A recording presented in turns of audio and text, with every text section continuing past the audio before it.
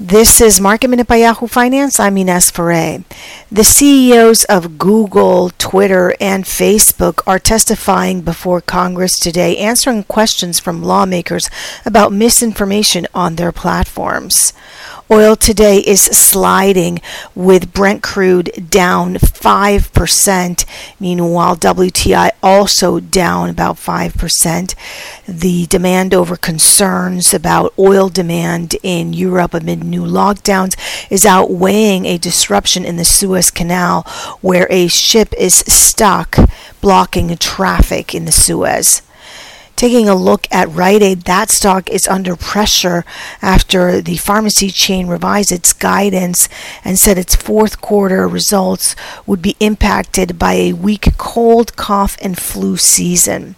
Arrival, the electric bus and van startup, started trading today on the NASDAQ under the ticker symbol ARVL. This is a startup with microfactories planned for the U.S., the first one being in South Carolina.